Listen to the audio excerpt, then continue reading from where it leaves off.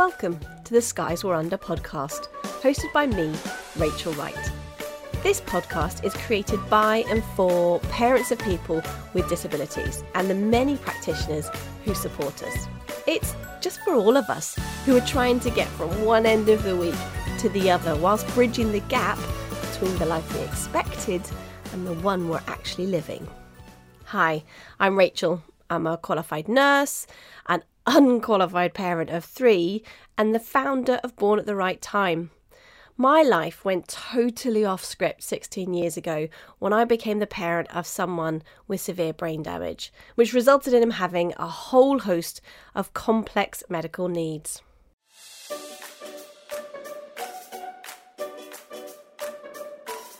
Already in the first couple of episodes of the Skies Were Under podcast, we have introduced ourselves, myself, Sarah Clayton and Lucy Parr. This podcast is by and for parents and professionals who support people with complex needs.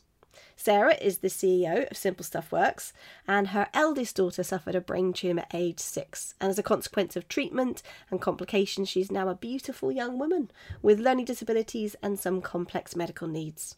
Lucy is partway through a PhD in educational psychology. Her third of 4 children has a chromosome duplication, which means he isn't verbal, he's got autism, high sensory needs, and very complex epilepsy. On today's episode, we follow on from our children's diagnosis, which we talk about in episode 2, and then we think about things which have been useful or not so much useful in recent years. Lucy might just share some of her seriously weird coping mechanisms. So obviously Sarah and I will take the mick out of that as we dive into our children's diagnosis and discover some more epic parenting fails, no doubt. Let's get started.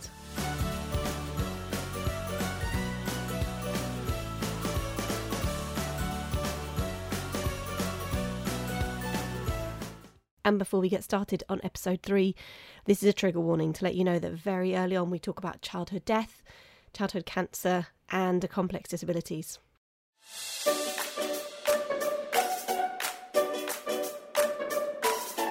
Welcome, Lucy and Sarah. Hello. It's lovely to be here, as ever.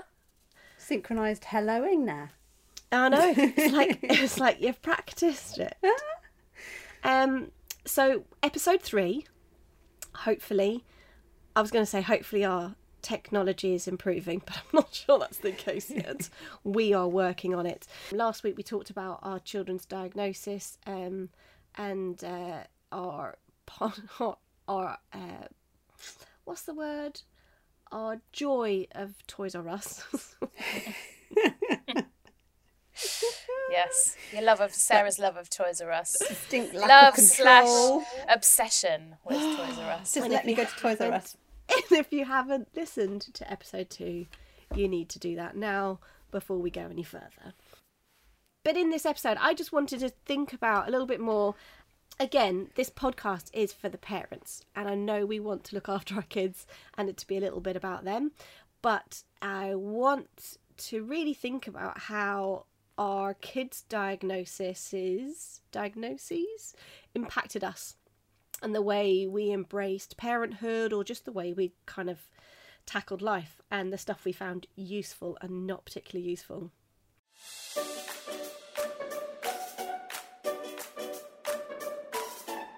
So to kick off, what were the things that you kind of, when you started off on this other journey, or started off into the kind of complex medical side of things, what stuff did you obsess about or worry about, or what kind of changed in you as a parent? Was there anything that kind of That's a really interesting question. I reckon Sarah's probably got a bit more input on that, because Brecken's stuff wasn't really that sort of medical until a bit further down the line. So yeah. I can think of some other stuff, but yeah. Sarah, what do you reckon? I think I thought she was going to say, I think Sarah's going to be good at this because she's so much more obsessive. She's so much more unhinged. I mean, Toys R Us, that's one example. I think Sarah's a much worse a much worse person than me. So she's I gonna think have Sarah's so going to many more be things. far less likely to cope with life. No, just to clarify, that's not what I meant. I know. Oh, I know. So, stuff I have like lists of things that I obsessed about. To be honest, the main one, and it still occasionally, kind of, I get like a flashback to it. Was nighttime. Absolutely, I hated nighttime because everybody went to sleep, and I just could not sleep. I couldn't switch off, and I couldn't find kind of things to keep me busy. So that was tricky. And the other thing, and it sounds, see, even saying it out loud feels like kind of, feels a bit, I obsessed about her funeral. I absolutely obsessed about her funeral, about where it would be and what her coffin would be like, and the music and that's what kind of gives me the odd flashbacks, because I'll hear one of her funeral tracks, one of her coming into the church, one of her, you know, get so and so to sing this, or, you know, this is her leaving, you know, all of those things, and I couldn't not think about it. It was just, but I also didn't obviously didn't say that out loud to anybody. So we have talked about. Fine. So, yeah, exactly. In Tesco's. How are you? Fine. What have you been doing? Oh, I've been planning my daughter's funeral. Which one? The one that's just here. She's just here. She's here with me. She's okay at the moment, but you know she's. And then we're popping to Toys R Us. Oh God! But honestly, but just don't talk to anybody about it, because then you were being defeatist. I thought. There's this. Yeah, that's a tricky one, isn't it? I totally have also planned my son's funeral. And we're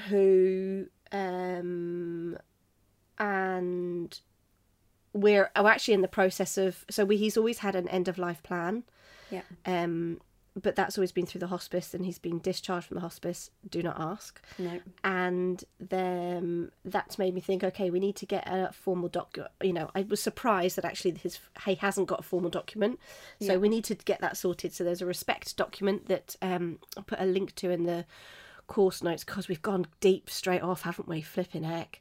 And the important thing about that stuff, and being out loud about the death stuff, is that those people who I know, and I know I've been to far too many funerals of children, more than adults, and I've been to quite a few adults, that actually the really hard conversations about end of life have been the most important ones. So we have had discussions. I had a conversation around our dining room table with palliative care team, and what would happen if our son died. For us, it would have been he's most at risk of a major epileptic seizure through the night and stuff. And having that conversation about what would happen and where our cut-offs as far as treatment, like active treatment, and at what point we're like, this is too far, this is more than is right for him, or whatever. And he's had a DNA CPR most of his life, and that is absolutely nothing to do with us in any way giving up on him, but when somebody gets the point of needing CPR, they have died. Their heart has stopped, their breathing has stopped. His breathing has stopped lots of times before. That's different. That's a respiratory arrest. And that has been associated with seizures. But for him, if it got to the point where his heart also stopped, I know that the likelihood of that being changed is next to zero, and I want a positive death for him, and for us, and therefore that's always been part and parcel of our discussions. But you shouldn't have to be having talks. You shouldn't be having to discuss this and think about this. And there is a 2 o'clock in the morning going around your head thinking of songs thing, and there is having the capacity, the strength, the structure of having the 2:00 in the afternoon conversations about the same thing, and there's a big jump, isn't there? Between the 2:00 at night head and the 2:00 in the morning. Yeah, and half of the 2:00 in the morning by the next day, I couldn't remember half of it. You know, I was so sleep deprived and all that sort of stuff that, you know, kind of you end up in a loop, going round and round and round and round something, and then the next day, if you were asked what it was, I probably couldn't sort of articulate it that well. But when there's no distraction, no other noise, no other anything, and all you've got is that, you know, kind of right, what if? We had a little bit of a dry run, really, of the whole thing. I know. Well, like, she nearly died, or like... Well, yeah. Basically, yeah. Yeah. So we... Oh, you did your palette, yeah. Okay. We did. Tell us that story then. Honestly, there's going to be so many flipping trigger warnings at the start. I know. I know. We're going to have a deep dive into what helped us. Yeah. That's coming soon, ladies and gentlemen. You see, Lucy, this is what happens if you let me go first. So you end up with a bloody sob story. What was it last time? Sob stories. Right, if you've finished your sob story, I'm going to tell you something else. So, yeah, no, we... So a long story short was that she had a fall, bumped her head. That then triggered all sorts of things happening over a 4-day period. She didn't regain consciousness, and we ended up in Oxford. It was the night of the riots. It was a post-diagnosis, though. This is after. Yeah. This is 2 years. This is later. So for context, you've had the diagnosis, you've had the treatment. Then this is kicking off. Yeah. We've done a year of being off treatment and kind of getting back to normal. We just got back from Florida. We'd gone off to Give Kids the World, which is just the most incredible place. We'd had a brilliant time, and then we were like dunked straight back into it. You kind of get yourself back on your feet and off you go. But she so we ended up in Oxford because we couldn't get into Birmingham because it was the night of the riots and the little darlings were rioting outside Steelhouse Lane in Birmingham, the little sweethearts, and they couldn't get ambulances in. So we ended up having to go to Oxford to the paediatric intensive care unit there, and there was a guy there, and he said we'd been in there about 24 hours, and he said Birmingham want you back, like everything's like kind of they've cleared the mess away outside, they can get ambulances in. Birmingham want you back, they've got room and they want you back there. Do you want to go? And I do. So I'm such a wimp, so every single conversation with a medic I go, what would you do? What would you do? It's not being a wimp, it's like that's what I want. I hate being given. I'm Tim is a medic, but we want them to make the decisions. Whenever there's a decision, I've lived with regret of choices that we've made, and I want to be thinking they made that decision. That is a very conscious. Yeah, and I just want to know that, kind of people are thinking along the lines of, if this were my baby, what would I want? So I said, what would you do? And he said, if this doesn't turn out the way that we hope, then it might be good to be closer to home.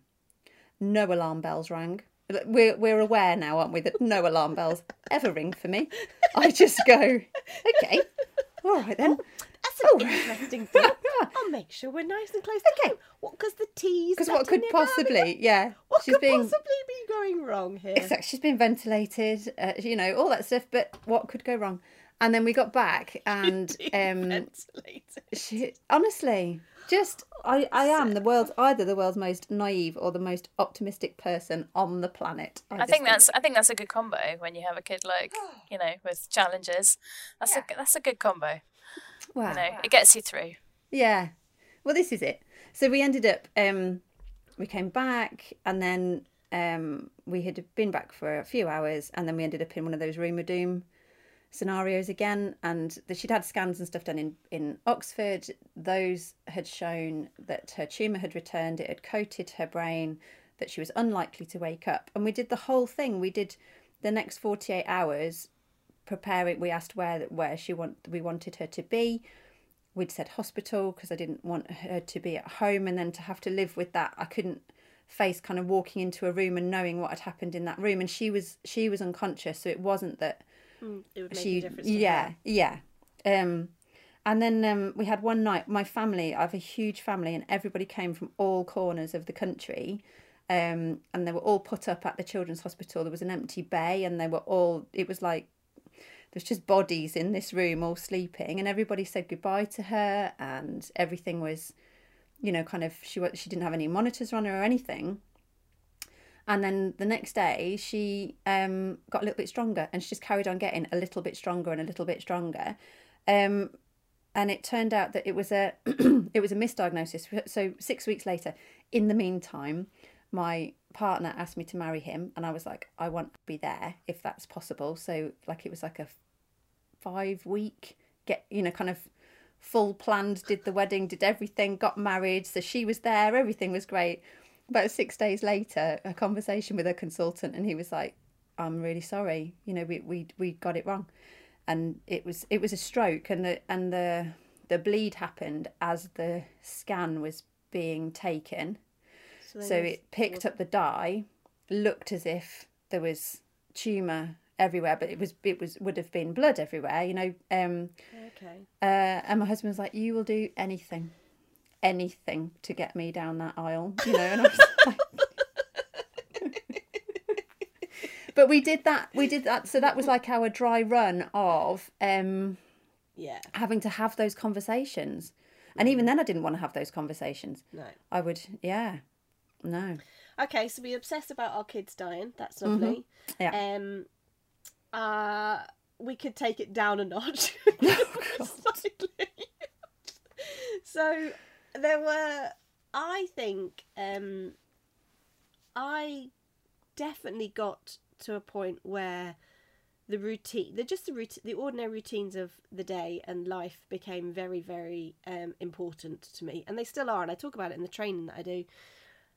How when there is so much about your life you cannot control, when you have no influence on whether your child next has a seizure or when that is, or fevers or flipping COVID or anything, then a certain side of my kitchen needs to be clear, because as soon as there's bunches of magazines and crap craft that gets sent home from school. Pasta necklaces. Everyone? Pasta necklaces. Fucking pasta necklaces. I'm like, I can't cope with that stuff. I just clear the surfaces. I wonder whether that's like there's a sensory overload to just carrying so much all the time, and then any other additional sensory shit that you just do not need in your life, like pasta necklaces and egg carton paintedness things. Yeah, I think, but people would be like, oh, just relax. It's like it'll be there tomorrow. I'm like, yeah, it'll friggin' be there tomorrow until I do it, which is why I got to get it done. Actually, I didn't find it helpful being like, I'll just sit and have a cup of tea and ignore the mess. And I would love to have been, and would love to be, a bit more chill. It's not like I'm not like super obsessive clean person, but so when I am stressed or when I'm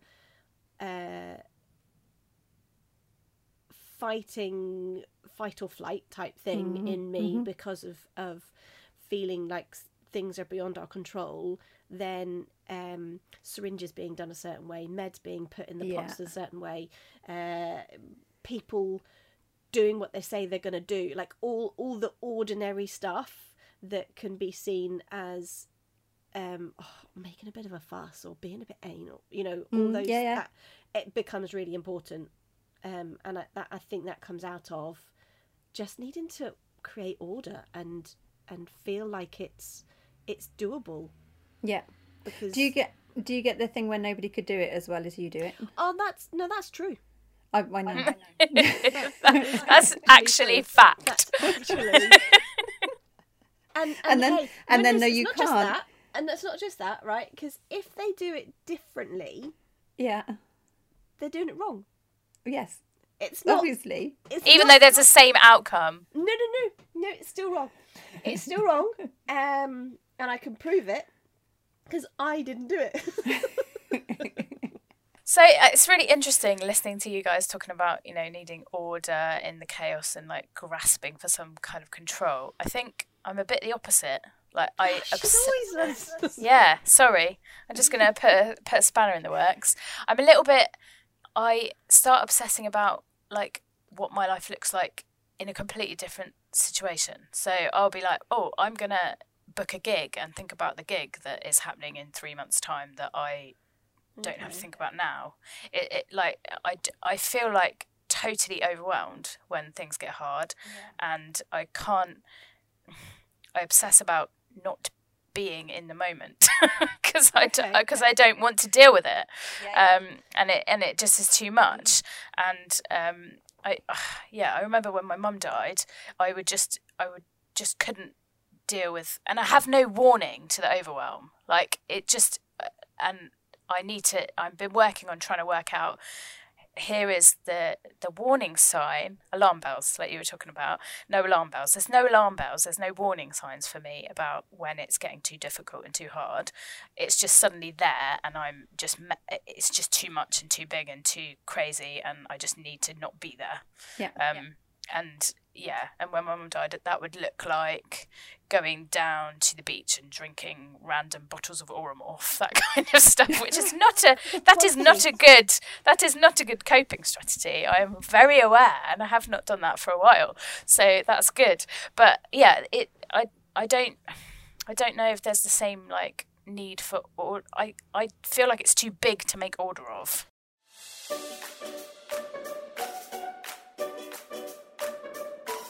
Born at the Right Time is an organisation focused on bridging the gap between families of people with complex needs and the many practitioners who support us. Through CPD certified training, workshops, advocacy and campaigning, Born at the Right Time team are passionate about seeing a cultural change in the policies that surround us, improving the service at delivery and bringing about a better lived experience for people caring for those with complex disabilities. So go to www.bornattherighttime.com for more information on CPD certified courses, parent workshops, or buy one of my books, The Skies I'm Under or Shattered. Visit bornattherighttime.com to help bridge the gap between families of children with complex needs and those people who support us.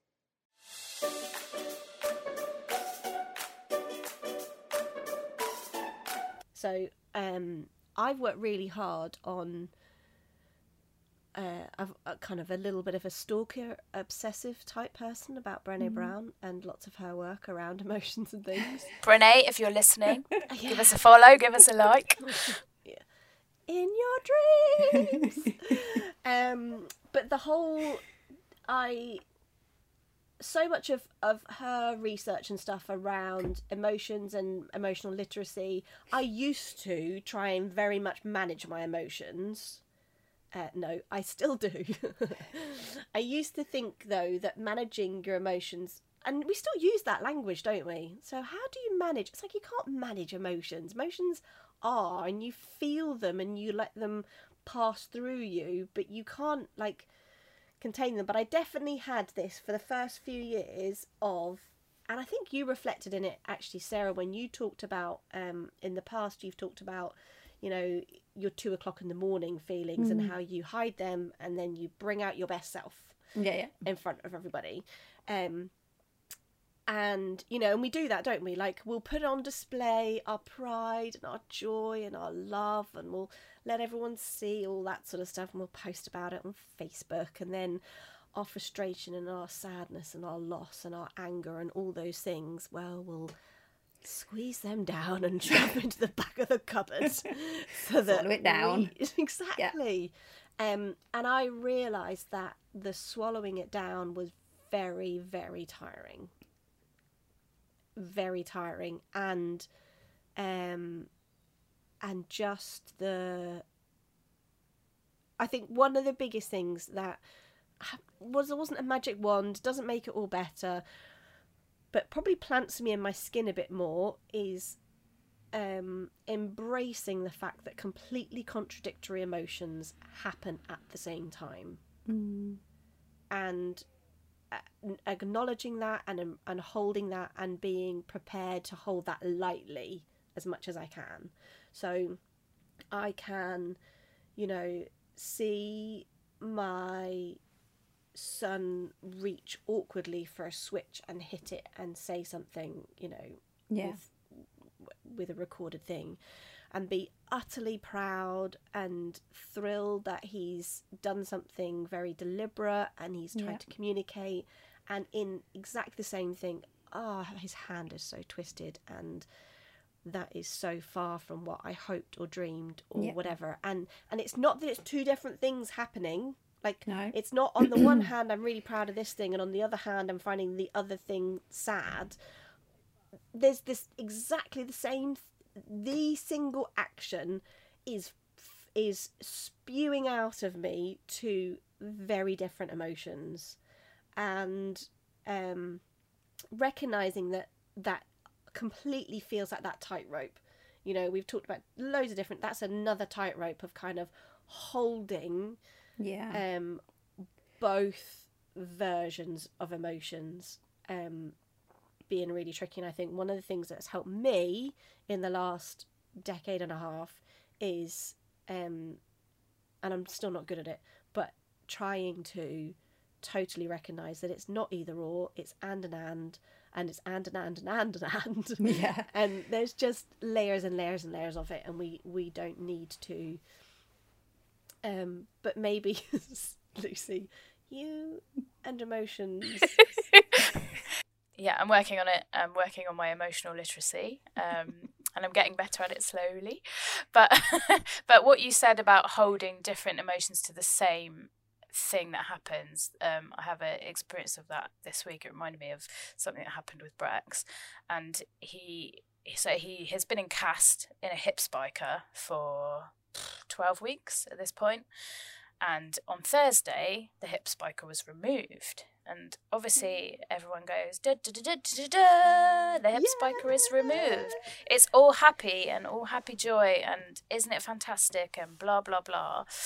And then he had his first physio session, and honestly I was so proud that he was trying, but I was ugly crying, heart-wrenched at the fact that my child, who is normally ridiculously busy to the point of being a nightmare liability, is now in a situation through no fault of his own whereby he is having to struggle to even take one step.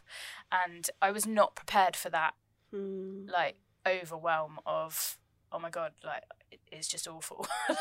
And it was really positive because the cast was off and all the rest of it, and then after that whole oh my god, this is fucking awful, my child is struggling so hard, and it's just not him, it's just not who he is, it's just everything is wrong with this picture.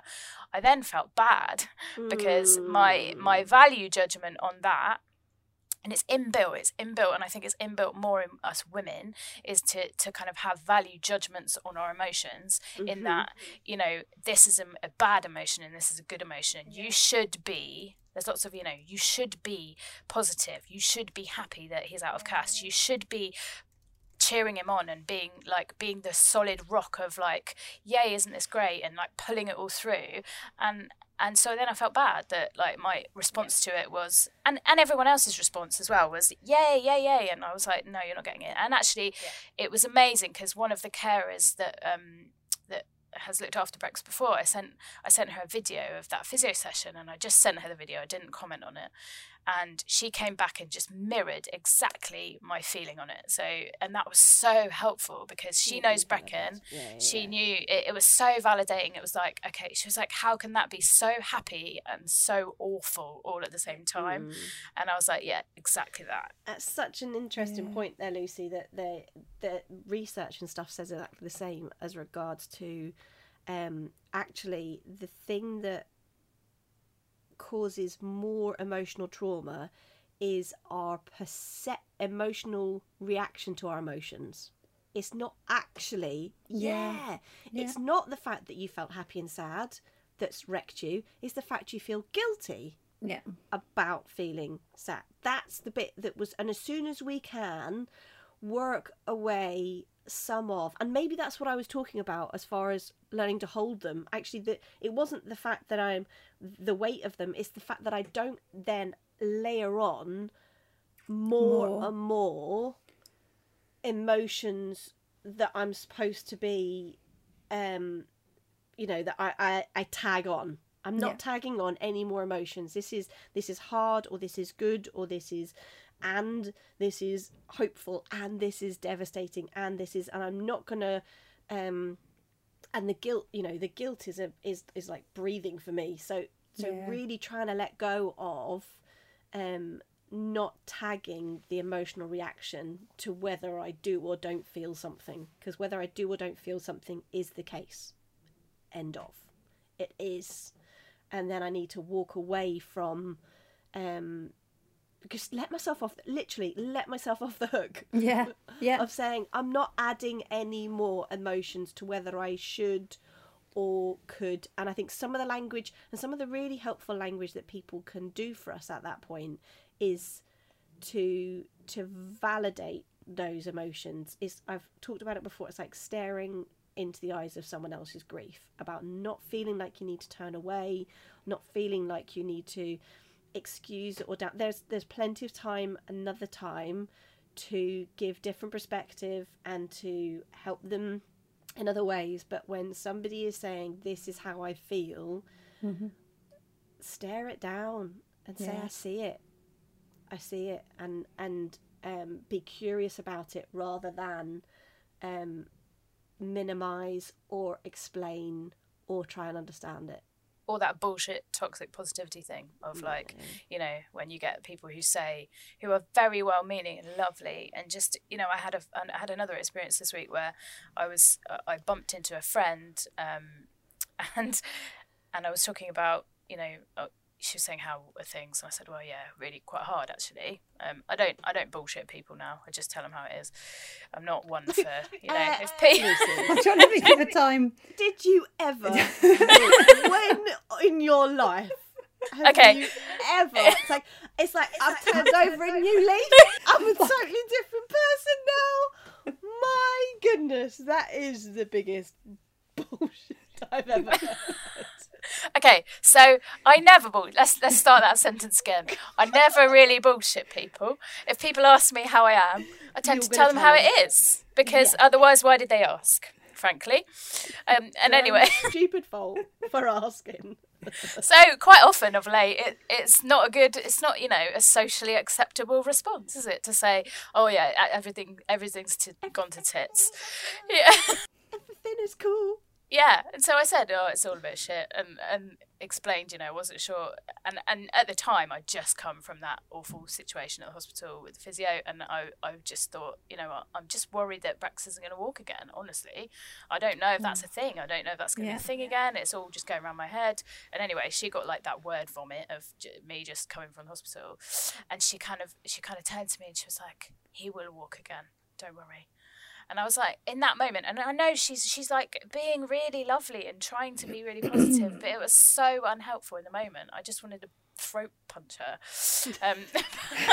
I think I totally. I didn't. Just to clarify, I did not. I didn't. So, I was winning on that respect, but. People just want to make it better. They do just want it. It's uncomfortable for them otherwise. I don't often say, don't do this or do this, but don't give people hope that you're unable to give. Yeah. No, literally nobody can say yes he'll walk, because like we don't know what's going to come around the No. corner. Like it could, we just don't know. So it is not, she could say, oh, I'm going to really hope that he does. Yeah. I can, or whatever, but or everything crossed, or yeah. You just have no authority to say that, and also it's just unhelpful, because I'm trying to deal with the fact that actually, and I think we are faced with a harsher reality of. In fact, I was talking about this last night with Stu. We don't get often the luxury of hope. Like that is a night. Like I feel like at the moment, and this is where I'm at the moment, and this isn't necessarily a blanket statement, but how I feel at the moment is we don't have the luxury of hope, in that hoping that Brecon will be all right and all the rest of it. That's almost like too painful to think about in case it doesn't happen. Yeah. So I've changed my idea of what hope is, and there's actually research and stuff around this. There's some research by a guy called Jim Reeder and Morris. I can't remember who the but Reeder and Morris did a research that came out last year that talked about uncertainty and how parents, how you can kind of support parents in that level of uncertainty, and trying to give them statistics and stuff doesn't help. Like trying to give them, sort of what doesn't, and what does make a difference is hope in a connection kind of way. And Brené Brown again talks about it from instead of being like a cognitive, an aspiration, like let's hope, fingers crossed kind of thing, that it's a cognitive behaviour in 3 parts, where it's a goal, pathway, and agency. So I've got this thing that, like, you don't know that whether or not Brecon will walk again, but you can have hope in the team of people around you doing their best. And you can say, we're going to do that by getting a decent physio plan together. Do you know what I mean? And then that's going to manifest by everybody and the team knowing what that plan is. And suddenly there is hope within that context. Because, totally, hope can't be this... it can't be this external, circumstantial thing anymore, because... It might all go horribly, horribly wrong. It might do. We all know it might go horribly wrong. So then the hope has to land in, I've got this far, and even if it goes horrifically awful, then the people who are around will be the people who are around, and we'll all do the very best that we can within that situation. And that can feel very, kind of, you said it before, Sarah, really defeatist type thing. And I think in faith circumstances, that's even worse, isn't it? Like, you've got to be positive, because as soon as you say the negative things, then that's just opened the floodgates. So I guess instead of my statement about, I've reflecting on what you've just said about my statement on we don't have the luxury of hope. Actually, hope is a different thing. Like we've had to reframe hope as a different thing.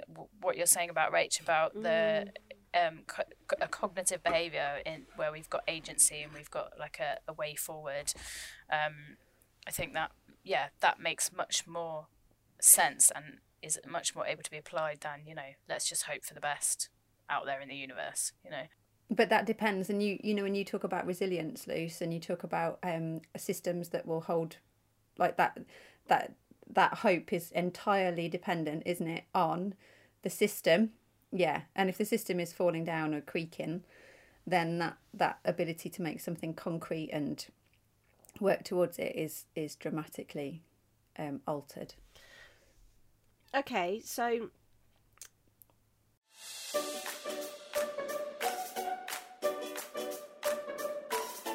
have there been any useful practices or people that in the last sort of decade or so that have kind of helped us navigate, the stuff we've talked about, whether it's the unhelpful brain patterns, the emotions, the uncertainty that occurred right at the very beginning with our kids' diagnosis, which is where we started, but actually has ensued in the last sort of decade or more for all of us. what have been the things, people or practices that have kind of help us keep a level of equilibrium? Or is that just pie in the sky and no chance whatsoever? Well, I could share my very weird things that people are now going to judge me for being very weird. You, Lucy. I don't. Luckily, I don't give many shits about what people think of me. So I'm happy to share about my weird practices of coping strategies and mechanisms. I had said that this is explicit because of the amount of times you swear in this podcast. But is it are we gonna ramp No, up it's the not. level It's of not that explicitity? weird. We're not going No, kinky okay. fetish weird. Not Okay, quite. Good, because my dad's listening. All right, just my dad is listening. No, sometimes my whole coping strategy for dealing with the overwhelm, of which I have no warning signs, is I quite often will just go to a gig by myself, or go to a festival by myself, or go to the pub by myself, and I do this more when I'm abroad because I'm less likely to ever meet the person that I'm chatting to ever again. I'm so nervous. So, especially when I'm abroad, and I just go into a place and I just sit and I start chatting. If I feel like chatting with people, I just start chatting with people, and I just try on different lives. So I just imagine, that point in Sliding Doors where she gets on the train or doesn't get on the train. Mm-hmm. I just think, what could life have been like if I didn't have the responsibilities I currently have, right? So sometimes I'm a writer who travels the world looking for inspiration. Other times I am a neurologist who's at a conference down the road. You name it. I just, try on a different life. Oh my goodness. And it's quite fun. Is this like some weird pickup thing? It's not a weird pickup thing. I'm married. Obviously not a weird pickup thing. But I just and then I'm just a different person for 3 hours. And I quite enjoy that. Well, not a different person, just a different version of maybe what I am at the moment. Okay. Which I know is really weird. I guarantee. And it's a bit like, hang on, it's a bit like when you were saying you present. It's a more extreme version of the presenting a certain way of yourself to the world, right? I just take it a little bit further and we'll try on some different ways I potentially could have been. Yeah, why not? Never gonna see him again. It's and today, Matthew, I'm gonna be. Yeah, I think It's like that thing that's going round where all the famous people my name's, I don't know, whoever I am, Reese Witherspoons, but people call me and then all their characters. It's Lucy going, my name's Lucy, but some people call me a novelist, a neurologist. Exactly. You see, It's guaranteed. Surfing. Guaranteed. First time I did it, I'd be in Sainsbury's, Tesco. I'd be like, morning. Oh.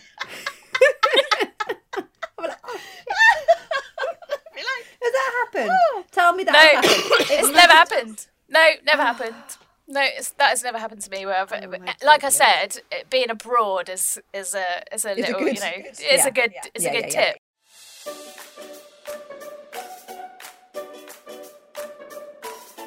So I kind of really hoped that this podcast would be useful for people. But I'm so far we've got, when everybody else does things, they're doing it wrong. Feel what you're feeling and pretend to be someone else. No, not someone else. No. Just Pretend to be a different version of how yourselves. exactly. So go on, Sarah. Who would you be? You might Oh, you have been. always do this to me. LAX. You You're asked at me LAX once. airport. You asked me once about who my do you remember we were on a training thing together, and you asked me once who my fantasy friend would be, because yours is Brené Brown, and I couldn't think of a single person on the planet who would want to be my friend. Oh, Sarah, we all and want to be your friend. The more that you kind of all I know looked who at yours me, is. Ted. Ted, as in the TED Talks, or as in my boy? No, none of them. As Oh, in Ted Coach. Lasso. Ted Lasso. Oh, God, absolutely. You and Ted would get on so well. I would just follow him around. Big starey eyes at him. Oh, he's just, yeah. So you could be, if you were going to pretend to be someone, you could pretend to be like Ted Lasso's life coach. Yes. I'd be the, who would I be? I would be the, the psychologist they bring in. Yeah. Who's like, yeah. She was brilliant. I'd be really difficult to read. I'm not difficult to read at all. I am like, people say she's got her heart on her sleeve. I've got everything on my sleeve. I got the lot. I got every internal organ is on my sleeve. Like, Who would you be, Rach? I'd be an actress. oh, I'd love to be an actress. I'd really like. And you could put on an accent and everything. not one of your offensive ones. I only do offensive ones. I only do offensive accents. I have Mrs. Doubtfire. Oh no, I'm on the podcast. I don't do it. Ooh, no, can't find it. She's gone. Do any of you have slightly less out there coping strategies, which might be more useful for people listening than mine? Sarah's 2. I have 2. Right. Go on then. So the first one links back to the kind of swallow it down idea. And that was that every time that I sensed myself having any sort of emotion, then I'd get like a mantra thing in my head. So for me, it was like, they will cure her was my thing. So every time that it got really bad, like I would be feeling a thing, whatever it was, I would repeat that like over and over and over and over and over until the feeling had passed. And that was like, which I look back now and it's like, So very helpful. It's like the worst coping strategy ever. I have shared it with other people and said, you want to try this? You want to try? You want to try? Don't talk about it. Sticking your face in the You want to try ground. just ignoring it and just wait until it passes. That's one option. Could you just breathe instead of repeating the opposite? No, because I had to make repeating what you want to be the case. I do. It Like just if had that's to be. Do you know? It could have been anything. It could have been the. It could have been the theme tune to the Archers. Christ knows. Do you know, like anything that was loud enough. Okay. Not to be Okay. the thing Archers. Which So Lucy's like, I'm going to go to a gig or a festival and I'm going to go and pretend I'm a neurologist in America. And Sarah's like, I'm going to Sainsbury's. I'm going to play the Archers over and over in my head. But you know what? I know it sounds ridiculous, but there is a common theme there that we are both trying to not think Feel. about the thing. Yeah. We're both trying to yeah. not think about the thing that is the thing, which is so overwhelming and so hard and so difficult that we can, and I do that in maybe a more extreme way than you. I do it in an extremely middle class way. You go around Sainsbury's listening to the Archers, but that's really interesting because it's the same thing that we are doing. Here's it what is I the same do. thing. That's not quite the same thing, but from the same motivation, and that is that I watch chick flick films. So I will watch something that's emotional about somebody else, and I'll have a good old sob, and I'll have I do it like properly prescriptively. Like, I need to watch something tonight. Yeah. I need to watch something that is either good news for someone else, where they get to snog at the end and the sunset, or a little bit of bad. You've got to pitch it right. I have watched like Fault in Their Stars and just been in an absolute puddle. I was a wreck. The night carer turned up and I was literally on the sofa going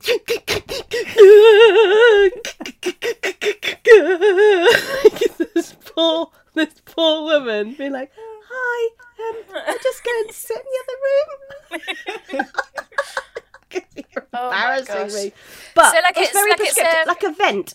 It's honestly like a little vent where I get to express my emotions. And there is research out there.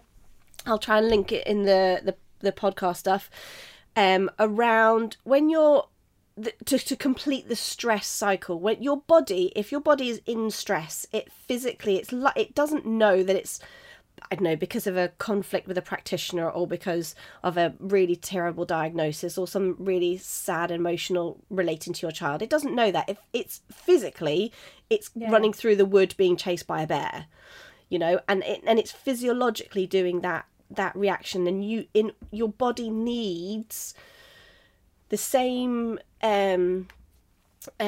soothing, the same reaction to that stress cycle as if you've been running through the wood by being chased by a bear. And so one of the things is crying. Like, crying is like a relief. Sorry, Luce, that's not any good for you because you don't bother doing that. But is a release. But there's like 7 different things, and it's this stress cycle book talks about, and some of it's like craft and some of it like to create something, to make something other, connection, like touch, holding something, like a hug. Apparently it's a 20-second hug or a 6-second kiss. I've tried to say my husband he needs to do a 6-second kiss every time he comes home from work. He is less keen, and actually the kids would be fuming as well. Can you imagine? Hold on a second, boys. 6 seconds. But and there's moving your body, and there's lots of other things. Yeah. But it's like telling those grounding things, and laughing. Actually, you know, laughing, because it's like you shut the door and you kind of like that relief, like, oh, phew, we're here, we're safe, it's okay. So but funnily enough, the stress cycle does not get complete by drowning it out by other noises.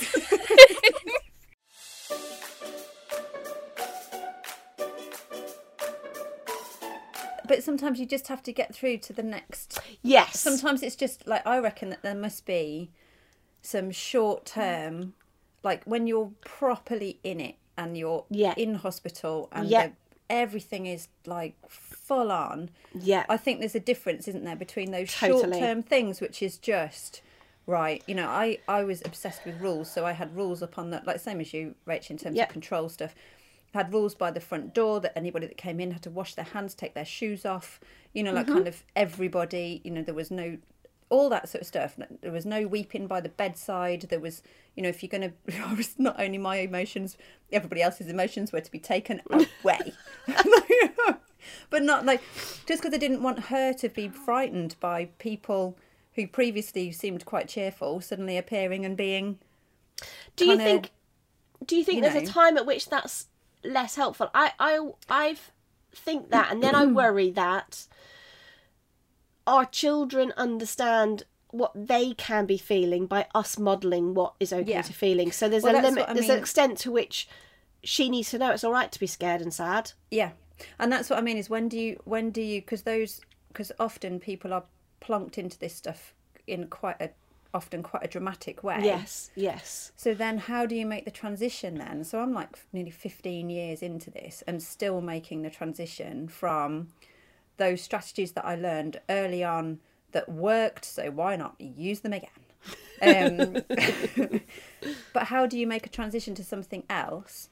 And how do you do that when I mean, all of us know that really it would be very helpful for there to be some sort of systemic support for families who go through these really traumatic events, and it isn't there. You know, you go off and you get on with it, and you have become one of these families. There isn't like that. There's not therapy. There's not, you know, like you can find it yourself, but there isn't something that picks people up. So how do you make a transition to something that's healthier? You know, when there are so many strategies that have served you so well to get through to this point, that are the short-term strategies, and you don't recognise it. So I'm going to tell you, we're going to come to the end of this episode actually, but there are the one thing I want to direct people to, and I think I've mentioned it in the previous episodes, and that is Day by Day by Joanna Griffin, who's a parent of a child with additional needs, but also someone clever who knows about well-being and stuff and has done a PhD on it, and she runs Affinity Hub. So Affinity Hub is exactly for well-being for parent carers, and it has a whole list of practitioners who offer counselling and stuff, but also lots of her research is on there and lots of stuff about how you can help yourself within the context. And it's not that toxic positivity stuff, it's embedded in the reality of our lives. So I would recommend that you head over to that. Maybe one day we'll get Jo on the podcast and she can share some of her insights as well. But yeah, but let's just to summarise, don't do what any of us do as a means of promoting your well-being, because it is not recommended.